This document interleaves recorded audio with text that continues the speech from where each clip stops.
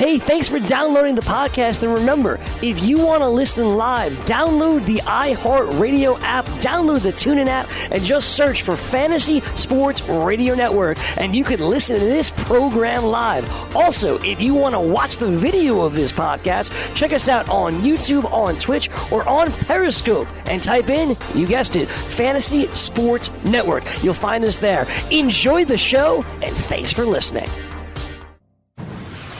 You're listening to the Fantasy Sports Radio Network. Ladies and gentlemen, you are now listening to the Fantasy Baseball Hour with Al Melchior.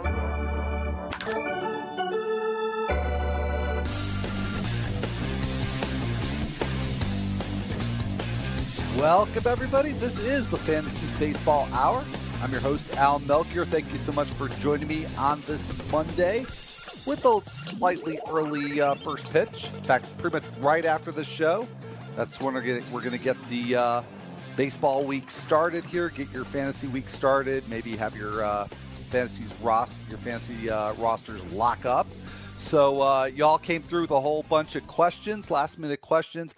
I will tackle those, or at least as many as I can, in the first segment here of the show to make sure that we get that all set and taken care of before the first pitch in Baltimore. Yankees-Orioles first game of their doubleheader. And then just right after that, of course, we got doubleheader with the Phillies and Mets.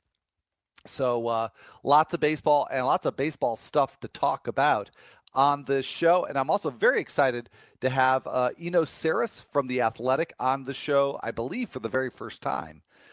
So, one of my favorite baseball people around. Looking forward to be able to talk to him. And I'm going to talk mostly with him about a piece that he just recently wrote for The Athletic about some regression candidates, but it's with a little bit of a twist. It's not your typical buy low, sell high column. So I'll let Eno explain that in a little bit when he gets on the show.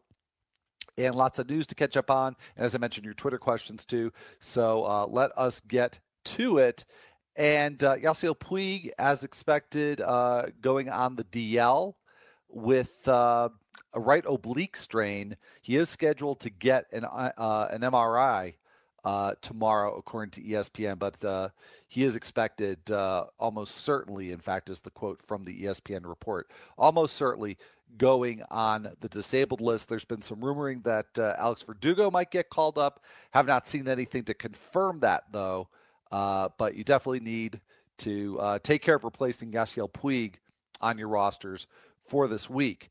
Let's see. Also, we do have a Rangers lineup out. I'll get to the bulk of the lineups later on, but there's no Shin-Soo Choo and no Joey Gallo in that lineup. That's the only one I believe we have out of the nighttime games. It's going to be Mike Minor and Eduardo Rodriguez for the Red Sox at Fenway Park. So again, no Shin-Soo Choo and no Joey Gallo against the lefty Eduardo Rodriguez. Vince Velasquez, he is expected to come back to the Phillies rotation this Wednesday. He's been out with forearm contusion, so that was expected to be a short stay on the DL, and it appears that is actually going to be the case. Chris Archer was just a little while ago activated, and that was as expected. He's the scheduled starter for the Rays today against the Detroit Tigers. And also some other Rays-related news that Kevin Kiermaier, who is out with a sore back, he is expected to be back today, and so is Malik Smith, according to Mark Topkin of the Tampa Bay Times. And less good news for the Rays. Chaz Rowe was placed on the DL, and he's going to have arthroscopic knee surgery and is expected to be out at least until September, which when you say at least until September, that means might miss the season. But if he does pitch, it's going to be at the very end of the season. And also in the same report from Mark Topkin of the Tampa Bay Times that Nate Eovaldi, not too surprisingly, starting to draw some trade interest along with Sergio Romo and all-star Wilson Ramos. So those players could all be on the move. And we'll talk a little bit more about Nate Eovaldi later on in the show because he flirted with a perfect game on Sunday and has, for the most part, been outstanding. So we'll break down his performance, most recent one, and just in general, a little bit later on in the show. Todd Frazier's been placed on the DL by the Mets with a pulled rib muscle. So that does not sound good. I'm actually just seeing this now for the first time, so I'm not exactly sure what the timetable is, but apparently an injury that he suffered on Sunday for Todd Frazier. So not good there. JT Realmuto, also a first-time All-Star, is going to go on paternity leave for the Marlins. And we'll talk a bit about some of the other All-Stars and All-Star snubs. There's really a lot to talk about here. And even though that's not fantasy relevant, I mean, that's an annual conversation that we've got to have here. According to MLB.com, getting back to the news here, AJ Hinch says that Carlos Correa is not yet doing baseball drills. He is improving, but no baseball activity yet for Carlos Correa. So you got to sit him this week, even though there is some chance that maybe he could be back later in the week. According to The Athletic's Ken Rosenthal, the Dodgers and Brewers are now emerging as the most serious suitors for Manny Machado, although the Indians also have a strong interest, but they may not be able to take on the rest of Manny Machado's $16 million contract. According to 670 The Score in Chicago, Chris Bryant's starting a rehab assignment with the Tennessee Smokies today and could be back anytime now. I don't know if it's going to be one game or multiple games. I, for one, in the Great Fantasy Baseball Invitational, that's a 15-team mixed league, did start Bryant this week. I would say, obviously, the shallower the league, the more you can probably afford to look at your alternatives. But I'd say certainly in a 15-team league or anything deeper, probably even 14-team, you might as well roll the dice with Chris Bryant because it sounds like his return is going to be sooner rather than later. We had a trade on Sunday. The Giants sent Austin Jackson, Corey Guerin, and minor league pitcher Jason Barr to the Rangers for a player to be named or cash. So Giants clearing a little bit of salary there. Also clearing some roster space for a couple of prospects. Steven Duggar got called up and played yesterday. And Ray Black, a relief prospect, appeared and made his major league debut in the Giants game on Sunday. Didn't go too well for Ray Black, actually. Gave up a 3-run homer to Matt Carpenter, but has had a sensational year, split between AA and AAA. Lots of strikeouts, can throw above 100 miles per hour. So, Giants have a pretty good back end of the bullpen, but apparently he may see some work in the 7th inning, according to one report that I did see over the weekend. So a couple of interesting additions there for the Giants. Couple of closer injuries, although neither one is deemed to be all that serious. Sean Doolittle, also named to the All-Star team. He has a strained toe, although he apparently may have been available yesterday, didn't have to pitch for the Nationals. Does not appear that he will be out long, if at all.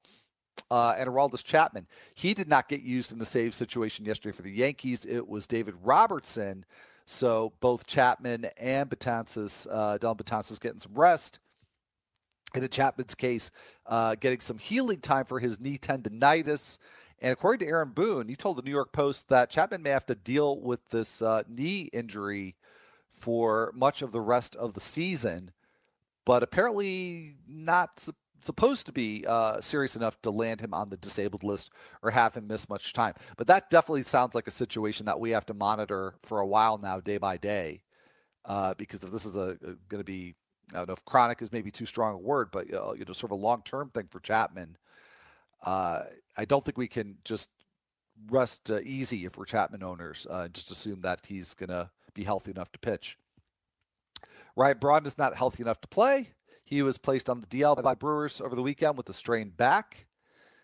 Avisail Garcia was removed on Saturday with tightness in his right hamstring, and it's the same type of injury that placed him on the DL earlier this year for 2 months. So that report from the Chicago Tribune. No timetable or any other information on Garcia, though, for now. According to CBC Sports, the Cubs have joined the group of teams that have an interest in Jay Happ. There were also some reports over the weekend that the Yankees were talking with the Blue Jays about some trade possibilities. So it seems very, very likely that Happ will be on the move, one of the more sought-after pitching trade targets. Joe Musgrove threw a bullpen session and is apparently feeling well enough that he is tentatively scheduled to start for the Pirates on Tuesday, according to the Pittsburgh Post-Gazette. So looks like that's an excellent chance that Musgrove is going to make that start unless there's some sort of unexpected setback. So I went ahead and put him in the rotation on a couple of teams where I own him. Jimmy Nelson, he is not going to be back nearly as early as initially hoped. The Brewers GM David Stern says that he thinks that Nelson could pitch again this season, or not again, he hasn't pitched yet this season, but could pitch this season, but probably not until sometime in September. Nelson is still not thrown off of a mound, and once he does get some mound sessions, he'll certainly need a minor league rehab stint as well. So he's a ways away, according to the Milwaukee Journal-Sentinel. Cesar Hernandez is back with a little bit more lineup news here for that Phillies-Mets doubleheader. First game, Zach Eflin and Zach Wheeler. The Zach attack there, Zach versus Zach. Hernandez back in the lineup for the Phillies and leading off, and of course playing second base after sustaining a foot contusion due to a foul ball that he hit off of his foot. So good news there for Cesar Hernandez, and for you if you own Cesar Hernandez in fantasy. Also, similar type of injury here. JD Martinez fouled multiple pitches apparently, off of his left calf and right foot last night, but he is expected to at least be able to pinch hit, according to the Boston Globe. Nick Castellanos was scratched on Sunday with mild left wrist soreness, so I don't think we have any further update on him. We don't have a Tigers lineup yet. We do now have a Rays lineup, and also we have a Red Sox lineup now. That's new. So no Tigers lineup yet, but I imagine we'll have that soon. Oh, I'm sorry. We were talking about Nick Castellanos. Okay, that's right. JD Martinez, however, is in the Red Sox lineup. Former Tiger, current Red Sox. Martinez in the lineup. So just updating you there. And there's some concern over Pablo Sandoval's left thumb, which he sprained on Sunday, according to Henry Schulman of the San Francisco Chronicle. So I doubt that we'll see a Giants lineup probably by the end of this hour. They're hosting the Cubs at AT&T Park. That's Kyle Hendricks and Andrew Suarez. And we got a Twitter question about that matchup. So we will get to that in short order here. And in fact, I do want to get to those questions in very short order here. But I just want to say that, as happens every year when all-star rosters are announced and people complain about the snubs, and there are legitimate snubs every year that I can remember. But I got to say that, especially that American League squad is just so loaded. And just as an example, Blake Snell clearly is a deserving all-star. And if you've listened to the show for a while, or followed my work for a long time, at some point you probably heard me rant about the fact that I think it's the All-Star game and not the first 3 months of 2018 game or whatever year it happens to be. So that I don't like to see players get rewarded just for a good first half, or in the case of somebody like Max Muncy or Jesus Aguilar, maybe a couple of really good months. I'm not totally opposed to players with that kind of track record being all-stars, but not at the expense of players who are having, good to great years that have performed well, for more than just a few months. But I think Blake Snell has earned it because his season so far has been elite, and he was very good in the second half of last season as well. But where's there the room for Blake Snell on that American League roster? And looking it up and down, and obviously if you didn't have the required roster spots for folks, on teams that don't, maybe don't have an absolutely deserving All-Star member, then it'd be easier. Maybe you could have Snell in there over J. Happ or over Jose Berrios, who I do think Berrios in particular is very worthy. But I think to make room for Blake Snell, you'd almost have to not have Corey Kluber on there. And I actually would be okay with that. I think between the two, it's kind of a toss-up. But, Adam Ottavino, I think, is a legitimate snub, and I think I would have been perfectly fine with him making it instead of Kenley Jansen this year. But for guys like Aguilar, Muncy, it's harder to make the case for it. But anyways, I do want to get to your questions. So hopefully I can talk about this a little bit more, maybe with Eno Sarris. But in the meantime, I do appreciate you coming through with lots of questions for your lineups coming up. So as soon as I can pull them up here we go. All right. So this from @DHalla24. Should I use Suarez tonight against the Cubs? And it's Andrew Suarez, of course. And I would lean no, even though he's been very good so far. But that's a pretty tough matchup. So I think I'm not quite ready to trust Suarez yet against a team like the Cubs. And from @P1Bacher 1078, is Chris Bryant worth starting this week? Could pick up Piscotty in a Roto League instead. I mean, Piscotty is definitely worth picking up, but as I said earlier, roll with Chris Bryant in pretty much any format. So I definitely would recommend that. We got a question here on Brian Dozier from @VTeodoro1126. Guessing Dozier will be filling up the box score stats soon in the second half, as he typically does. Am I crazy for offering up Scooter Gennett? Not sure he can keep this pace up and want to get in front of the regression, positive, negative. I'm not so sure that Scooter Gennett is a regression candidate, but I think that's a fair trade. If I had Gennett, I think I just kind of want to stick with it. But if you're going to trade him, I think Brian Dozier is a good return on Scooter Gennett. So I hope that helps. Anyways, more questions. Going to have to get to them a little bit later in the show. But stick around because Eno Sarris is going to be here in just moments. So we'll be right back. Did you know that you can listen to this show live on the award-winning Fantasy Sports Radio Network? Listen on the iHeartRadio app, the TuneIn Radio app, or download the Fantasy Sports Radio Network app. The Fantasy Sports Radio Network is the only totally free 24/7, 365 Fantasy Sports Network of its kind without a subscription. Check out YouTube Live on the Fantasy Sports Network YouTube page and participate in the programming there, where you can ask questions, discuss the topics with other fantasy enthusiasts, or tell everyone that you disagree. Call into your favorite show and ask your question. The number is 844-84-FNTSY. That's 844-843-6879. The Fantasy Sports Radio Network, your free fantasy source 24 hours a day.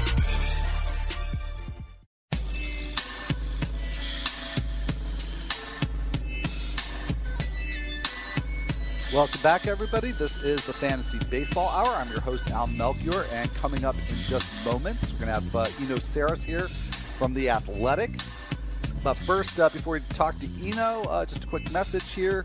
Get your season ticket to Fantasy Glory now with the 2018 Roto Experts Exclusive Edge Fantasy Football Package. It's not just a draft kit. It's a full season package that takes you all the way from draft day to championship week. And it features in-depth analysis from some of your favorite FNTSY sports radio experts, including Fantasy Hall of Famer Scott Engel, 2017 rankings accuracy champion Jake Seeley, and high-stakes veteran Matt Modica, who you know from Tuesdays with Modica here on the Fantasy Baseball Hour. So go to rotoexperts.com, use code WINNER to get 10% off on the exclusive Edge package, and set aside a spot on the mantle for that 2018 championship trophy. Hopefully, you also have another room for your 2018 championship fantasy baseball trophy. And to help you with that, here from The Athletic, very excited to have Eno Sarris on the show. Eno, thank you so much for taking the time and joining me here today. No problem. Thanks for having me. Yeah, no, my pleasure. So towards the end of the last segment, I was talking about all-star snubs. It just, it's a conversation that we have to have every year just to vent our spleens a little bit. Were there any in particular that were noteworthy to you? Keeping in mind that these rosters are pretty stacked, and you have to figure out who you'd remove to put them on the roster.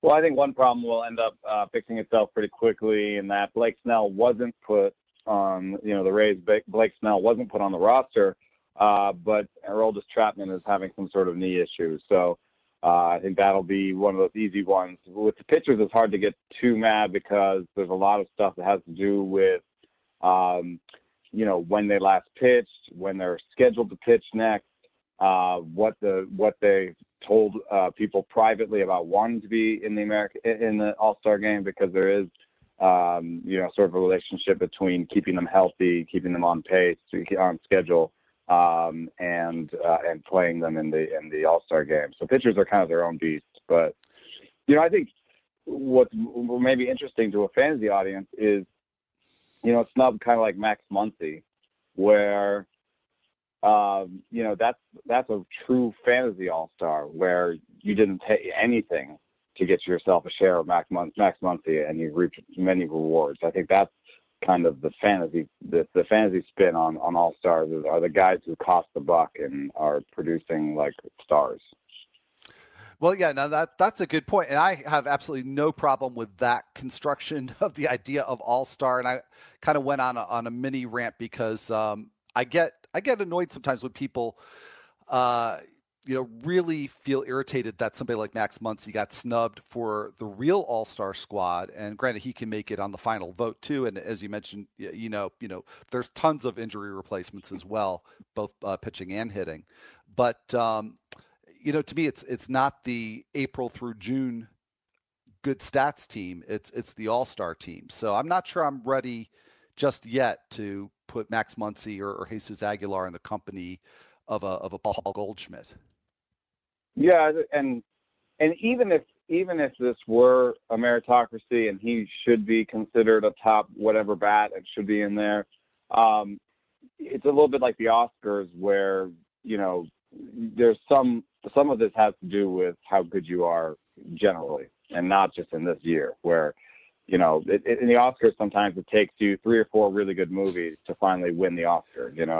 I think in some cases, all-stars are guys who've been producing, like Eddie Rosario has been producing for now 2 years at an all-star level. But, when you put him up against the field, you start seeing names of guys who've been producing for 5, 6, 7 years or who are perennial all-stars. So it just gets crowded. Yeah, it is. It's a tough call because again they're all stars, so you have to move somebody off. In most cases, who's pretty good, unless it's maybe the one representative of a team that's not very good. But you've mentioned Muncy, and I brought up Aguilar, and you have a whole column that focuses on these players who have outperformed. It's not just necessarily the like you say, the guys that you got for a buck or maybe for free in a reserve round, or you got them cheap on Fab, but also some well-known players, well-established players who look due for regression. So if you tell us a little bit about this piece that you wrote, this is for The Athletic, roster requirements, buying high. What exactly, you've got a leaderboard here in terms of players who are due for regression based on their projected weighted runs created plus. What would be a brief user's guide that we could have to navigate this list? Yeah, I mean, the query was pretty simple. It's just, who had the biggest difference between their to-date offense, by weighted runs created plus, the to-date offense minus their projected offense. So, the names are all, like guys that are superstars and have been really good so far, and then some surprises. So Mookie, like when you see a guy like Mookie Betts or Jose Ramirez or Francisco Lindor on this list, it almost doesn't matter as much, because yes, they may regress off of like a hot first half, but they're also superstars, and they'll regress to pretty good stuff. Like Mookie Betts is projected to be basically 40% better than the league. Can he keep up a season where he's twice as good as the league, where he's 100% better than the league? Like, I doubt it. I mean, it's just one of those things that maybe in one of those super, like your peak years, you have one of those years. But like to say that he might fall off of that pace is not that useful. What I did this for mostly was to pick out names like Jesus Aguilar, who's the number one projected regressor. Brandon Nimmo is on this list. Scooter Gennett is on this list. Eddie Rosario. So, but when I look at that list, I see a certain amount of young players who have made a big change in some way, and you know, then you have to start thinking about analytically, like what kind of changes you believe in more. So I guess there's, you know, Jesus Aguilar has done it mostly with plate discipline. He's swinging at different pitches, and that's allowing him to lift the ball. I think if you looked at the breakouts for other players, like Scooter Gennett, I think just started pulling the ball a lot more, pulling the ball in the air a lot more. You know, that's a bit of somewhere between approach, and so there's different ways to achieve this, and you kind of have to decide which ones you think are real, because projection systems are not going to really make that decision for you. There's only a couple things that are really in there that can point to the validity of a breakout.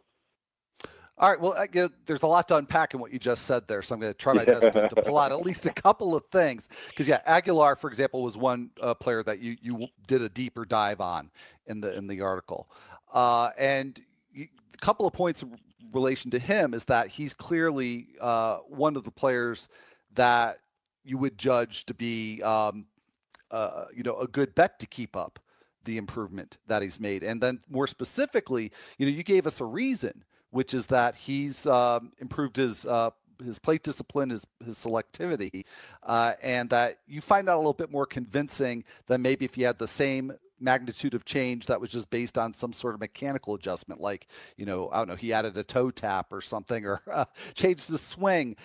So why is it that you like the change backed up by an improvement in selectivity more than maybe some other factor? Two reasons. One reason is that players do become more selective as they age. So that would be a natural progression for a player. We know, for example, from research that swing percentage just goes down as a player is in the big leagues. That's the aging curve for swing percentage is just basically a downward ramp. So it's part of the natural progression of a player. And then on top of that, I just feel like it doesn't require the player to keep a new sort of form, a new batting form. It's, if you talk to players who have made a large swing change, they talk about how much work they have to do to just keep that change going. I mean, your body has been swinging a certain way for much of your life. JD Martinez is religious about the work he has to do in order to maintain this new swing that he's created, and because your body is just going to tend to go back towards the old movements that you've always done. And that's an argument, I think, for regression in general, that we all sort of, no matter what changes we try to make, we try to eat less, we try to work out more, we sort of tend back to our original, our normal ways of living. So, But plate discipline, I feel like, it's just if they've shown the skill, the ability to hone in on something, I don't think that they need to necessarily work every day on a drill to do that, to keep doing that. All right. Well, I want to come back to a couple of other players, but I want to go back to this example of Aguilar. That it doesn't necessarily have to be specific to him, but we'll use him just as an example here. So, let's say that somebody, and actually somebody in one of my leagues did recently offer me Jesus Aguilar. As an owner, is there a particular approach that you think would work better with this? Because to me, it's almost sort of like like some sort of ninja move here where, you see these changes that Aguilar's made, and that you may anticipate that the owner is expecting Aguilar is going to regress. And maybe that's why the owner is offering Aguilar to you. So, as the person who's being pitched Aguilar, should you treat this, maybe as a buy low and offer less than maybe you would otherwise? Yeah, I think the key is to be really sort of try to be realistic about even your new excited baseline. So you can look at, for example, a Fangraphs page for Jesus Aguilar, and you can see that he's projected to hit 250 with 10, 11 more homers the rest of the season. So far he's at 322 in basically a half a season. So that's a fair amount of regression. If your trading partner is thinking, oh yeah, he's going to fall back to the sort of 250, 10 homer pace, you have to know in your head what you think he's actually going to do. And you shouldn't go too far from what's projected because projections will still have their use. But if you can say, you know what, my eyes are wide open. I believe in a lot of this power surge. I believe last year he had a 240 ISO, so projecting him below that doesn't make much sense to me. So I'm going to give him like a 250 ISO from here on out, and that's going to give him basically 15, 16 more homers. That's going to affect his batting average. So I think he's more like a 275, 16 homer guy the rest of the way. Now you have your two positions. You can assume basically the other person is going to use the projections as their baseline, and where you value the guy. So that's the gold right there, to get in between those two numbers. Okay. Well, let's go to another case here. Another player that you highlighted in the piece, Wilson Ramos, voted as an all-star. A well-established skill set. But as you pointed out, as he gets further away from his injury, we can certainly have a lot more trust in the improvement. But you bring up something I think that's really interesting, which is that the Rays, in fact, I just talked about earlier on the show today, how several players, including Nate Eovaldi, are likely to be traded. So maybe Wilson Ramos would be a trade chip for them as well. It makes a lot of sense. And you cited the Phillies and Diamondbacks as two potential destinations. Again, those destinations make a lot of sense for those teams.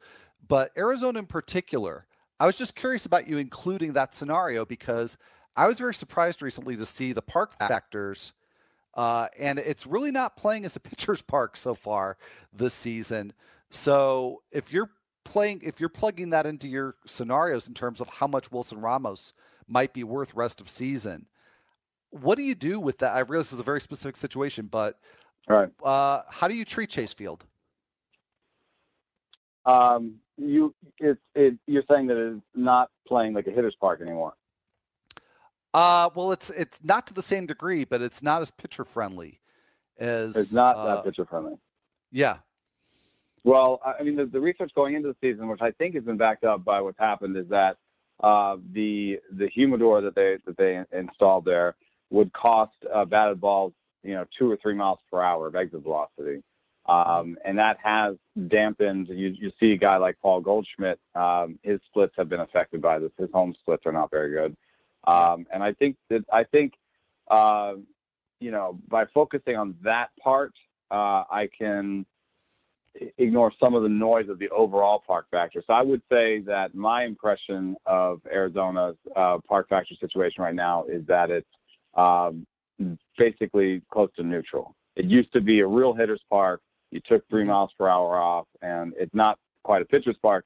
But my impression of Tropicana is that it's a pitcher's park. And I use the word impression because I think park factors are probably one of the largest source of errors in most of the numbers on Fangraphs, in a lot of our league and park adjusted numbers. WAR, runs are created plus, I think it's just a great stat, but the one thing is the park factors in there are not always amazing. I mean, because one of the things that Fangraphs does is they're conservative when it comes to stats. That's why you don't see, new stats on Fangraphs all the time. They are kind of trying to be the paper of record and just keep stats that are well thought of and well researched, and so no sort of fly by night type stuff.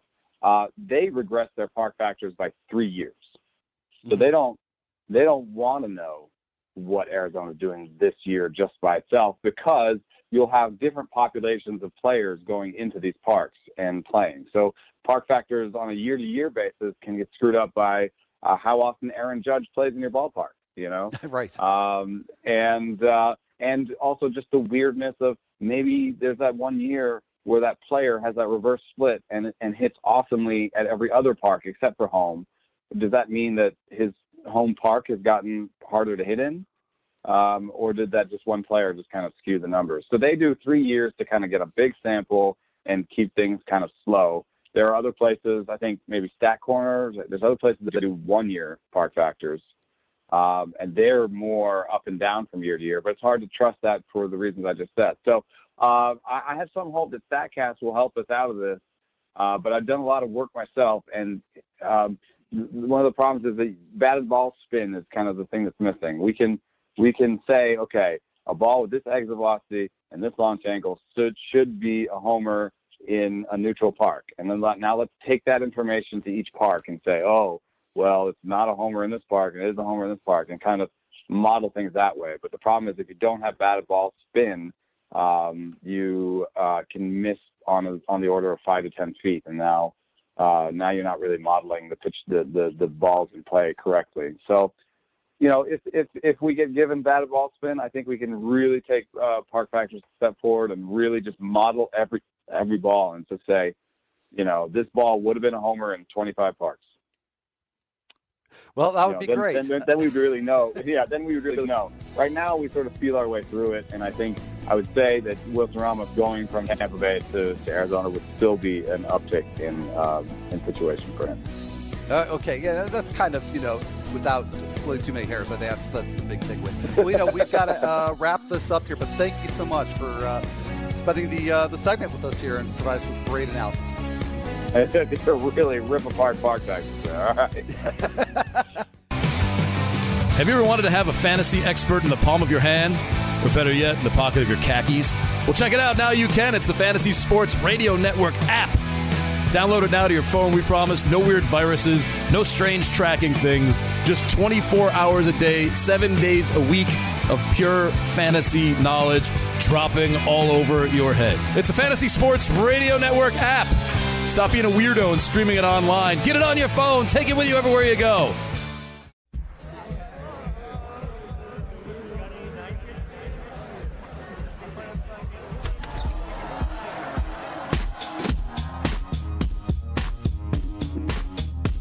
Welcome back, everybody. This is the Fantasy Baseball Hour. I'm your host, Al Melchior, and thanks again to Eno Sarris, who broke down park factors, gave us some buy high candidates, and just a lot of great analysis there. So really fun having Eno on. Please do go check out his work at The Athletic.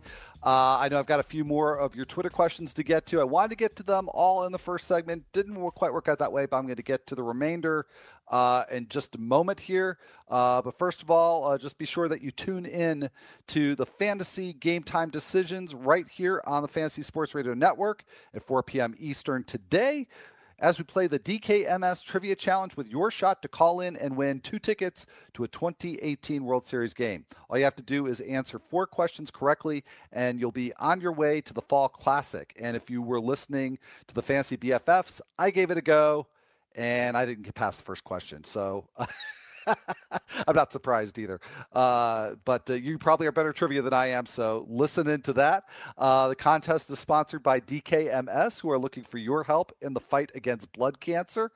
For many patients, a bone marrow transplant is the best chance for survival. And while 30% of patients can find a matching donor in their families, 70%, nearly 14,000 people each year, must rely on a benevolent stranger to step up and donate. So find out how you can help the cause and go to dailyroto.com/DKMS, dailyroto.com/DKMS. We'll play the contest again on Carton and Friends from 9 a.m. to noon Eastern time tomorrow. And then stay tuned here to the Fantasy Baseball Hour, as we just might be playing the game right here with your favorite host, yours truly, Al Melchior. Maybe one of your favorite hosts, I hope. Anyway, we'll play it here later this week, so stay tuned for that. And the number to play is 844-843-6879. One more time, a little slower here, 844-843-FNTSY. It's the DKMS Trivia Challenge. Call in and win. Okay, so definitely stay tuned for that. But anyways, let's get to a few more questions here at DM Ninja 2. A whole bunch of pitchers here to rank in a head-to-head points league. Actually, there's 5 of them, and I do have a pretty clear order for these. So the 5 are Roark, Gibson, Rodon, Duffy, and Pivetta. And it's pretty close 1-2 for me. Gibson and Duffy in that order. Duffy's been much, much better the last 4 or 5 starts. Gibson, not so much, but I'm still trusting him while it's just been a couple of off starts for him. So I'll give him the benefit of the doubt. So Gibson, then Duffy. And then I've really soured on Nick Pivetta. But I will put him third because I do think that there's some upside there if he can cut back on the home runs. And then I'd go Carlos Rodon, and then I'd go Tanner Roark last, who I actually cut him in a 15-team mixed league earlier today. So just I don't see a whole lot of upside there left for Tanner Roark. So anyways, hope that is helpful. And then 2 questions from Craig in Chicago at CW Sox fan. All right, starter said Gio. Guy looks lost lately. I certainly agree with that, Craig. And he's been a regression candidate for more than a year now. So definitely sit Gio. I assume you mean Gio Gonzalez. And then the last question here. Now, Craig, you asked something about Hosmer on the last show. So you're back again here. Happ now third base corner infield eligible, or Hosmer rest of season. He also wishes me a good show. So thank you, Craig. I am going to go Hosmer there. I just trust the playing time more. I trust the rebound for Hosmer. I love Happ's upside, but until Madden uses him regularly for an extended period, I just can't trust that he's going to sit often enough that he's not going to be able to match Hosmer in value. So anyways, that's it. That's all the questions. So thank you all for submitting those. Much appreciated. And so before I get on to some of the standout performances from Sunday, message here from mybookie.ag. If you enjoy playing daily fantasy sports, but you are sick of dealing with the professionals using algorithms to select hundreds of lineups and entries, try the props builder tool at mybookie.ag. Forget about having to create multiple lineups, ditch the hassle of dealing with late scratches, and avoid experts winning 90% of the money.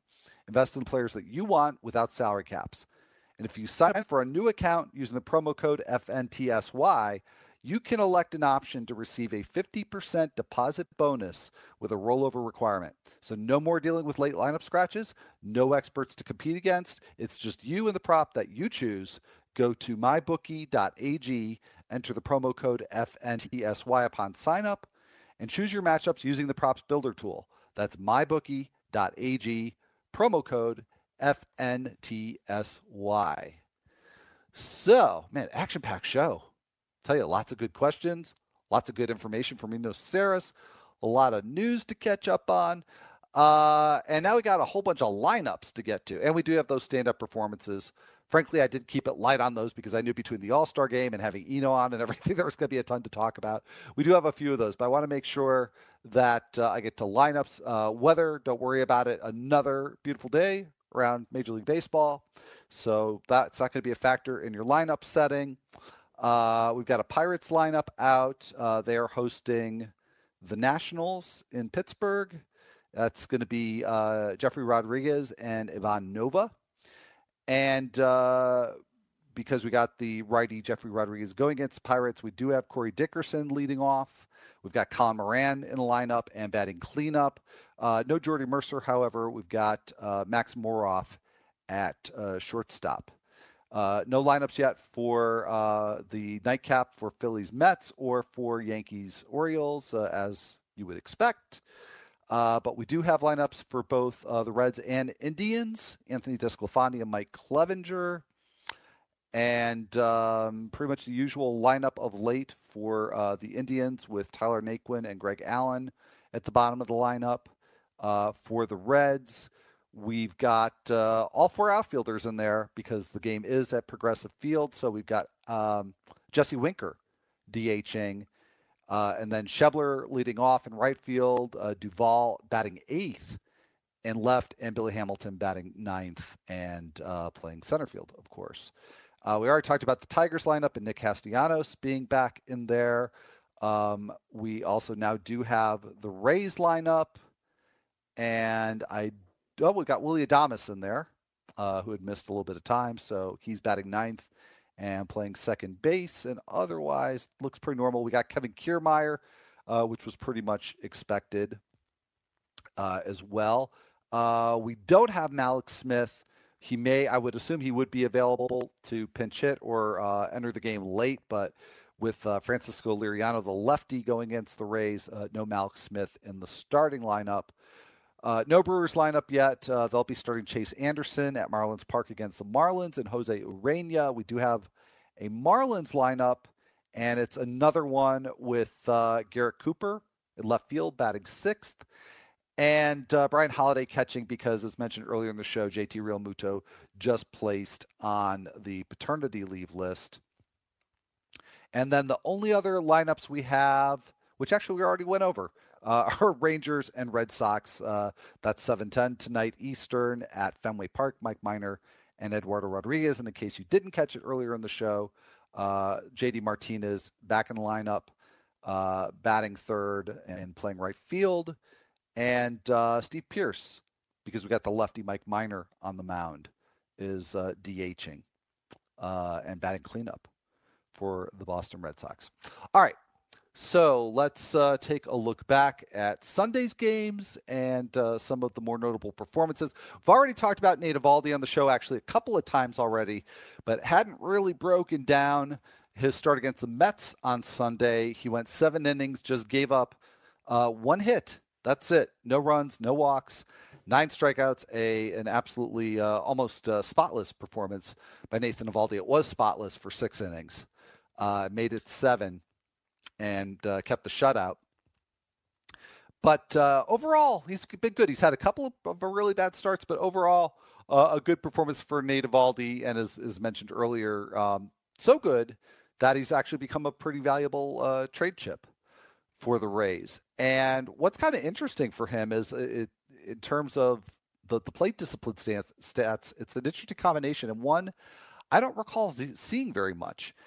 Absolutely pounding the zone, throwing half of his pitches, 50% in the strike zone. But also, when he's not in the zone, he's getting swings at a 37% rate, which is fantastic. So that's why he's not walking to anybody, because he's throwing a lot of strikes, and when he isn't, he's getting a ton of swings. And better yet, when contact is actually being made, he's getting soft contact at a 23% rate, which is also very good. Now, he's got a BABIP that's on just under 200. So it's sort of like what Eno was, saying about, players like Mookie Betts. Like, yeah, sure, they're, very regression bound, but does it really matter? Because after the regression happens, they're still awesome. I think that's kind of what's going on with Nate Eovaldi here. I mean, he's not, probably going to be this good going forward, regardless of who he's pitching for. And he certainly is something that pointed out that Tropicana Field is a very nice venue for any pitcher. And by the way, in spite of that, that's the one thing that's elevated Eovaldi's ERA, which is still nice at 3.35. But what's elevated a bit is he has allowed 9 home runs in just 48 1/3 innings. That's like the one blemish on his record. But anyways, getting back to the point, that even if he doesn't curtail those home runs very much, that even if that BABIP rate rises up a little bit, I think he's still going to be somebody that you would use in fantasy, probably not every week, but for certain matchups, for 2-start weeks, just because of that combination of great control and deception when he's not in the zone, and a lot of soft contact. And again, who says he's going to keep all these things up? I don't know. Maybe I need to keep Eno on for a second segment and get his thoughts on Nate Eovaldi, but certainly it's looking very good so far. And the same could be true for Andrew Heaney, but the stats don't necessarily show it. He had overall a very good start against the Dodgers last night, giving up 3 runs over 7 innings, just 3 hits, 3 walks, 10 Ks. So you'll take that line overall. And 4 of his last 5 starts, he's gone at least 7 innings. And each of those 4 deep starts have been quality starts. But the combined numbers, it's kind of an interesting mixed bag. Over the last 5 starts, and again, 4 of them quality starts of 7 innings or more. There was 1 bad start mixed in there. A total of 32 in the third innings, 36 strikeouts, only 9 walks, 5 homers, and again, similar trend to Eovaldi that he has been a bit homer prone despite having a very nice home park to pitch in. But still, all of that you would think would add up. More than the strikeout, well more than the strikeout per inning, not very many walks, a slightly elevated home run rate. And he's got a 4.45 ERA over the last 5 starts to show for all that. So XFIP, on the other hand, thinks that he should have had an ERA that was exactly 1 run lower at 3.45. I'll take the XFIP for Heaney over these 5 starts. And again, that's not a huge sample, but there's not a whole lot in there that I distrust, including the home runs. That's something I do worry about for him. And I probably would be loath to start Andrew Heaney in a tough venue or against a really tough opponent. But for pretty much the bulk of his starts at home or in Seattle, and that's not knocking the Mariners as a matchup because they're actually a pretty tough matchup, but it's a good park, or at Oakland, I'm rolling with Andrew Heaney. I'm starting him pretty much almost every week. I'm not so sure yet about Ryan Borucki, but he had a very good start against the Yankees, and yeah, that's a good matchup, right? It's a tough matchup. Only 1 run over 7 innings, 7 hits, 2 walks, 5 Ks. However, 12 fly balls. So I think he might have gotten away with a little something against the Yankees with a lot of fly balls and very little damage. So I'm not quite trusting him yet. I'm intrigued, but to me, Borucki is still a deep league option. And then a couple of pitchers who didn't fare so well this weekend. Sean Newcomb only lasted 3 2/3 against the Brewers, gave up 5 runs, 4 walks. And over his last 10 starts, I mean, you may recall going back a few weeks when I've talked about Sean Newcomb, the swings and misses, the strikeouts, they're starting to dry up a bit. Well, now we have a much longer timeline to look at here. And over his last 10 starts, he has just 41 strikeouts in 52 2/3 innings. And 2 things about that ratio stand out to me. 1, the relatively low strikeout rate, and also the low number of innings per start, just over 5 innings per start. And the last 2 starts have just been awful for Newcomb. Just 6 1/3 innings, 10 runs allowed, and a 21% swing rate on pitches outside the zone, which for a guy who doesn't have very good control is a really terrible sign. So I'm sitting Newcomb this week. And I'm sitting Sean Newcomb until he puts together probably at least back-to-back good starts. And I'm not thinking about dropping just yet, but that's, maybe down the line, that's something you have to think about. And then Jack Flaherty only lasting 2 1/3 innings against the Giants, 3 runs, only 2 earned. And his last 3 starts have not been good. No quality starts, 7.30 ERA, and a lot of hard contact, a lot of extra base hits, a 250 ISO for Flaherty. So he, too, is going to get a spot on my bench for a little while.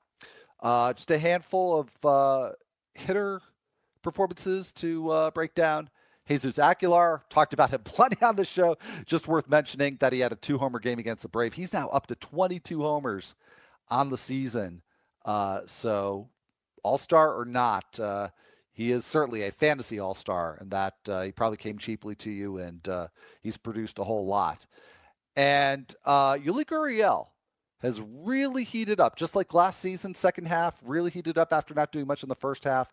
Last 30 days, he is the number 5 first baseman in roto value, according to ESPN's Player Rater, and hit his 22nd double against the White Sox on Sunday. So Gurriel, if you need a first base upgrade, probably out there in a lot of leagues, and give him a try. And finally, Manny Margot, a 5-hit game against the Diamondbacks, also got his 7th stolen base.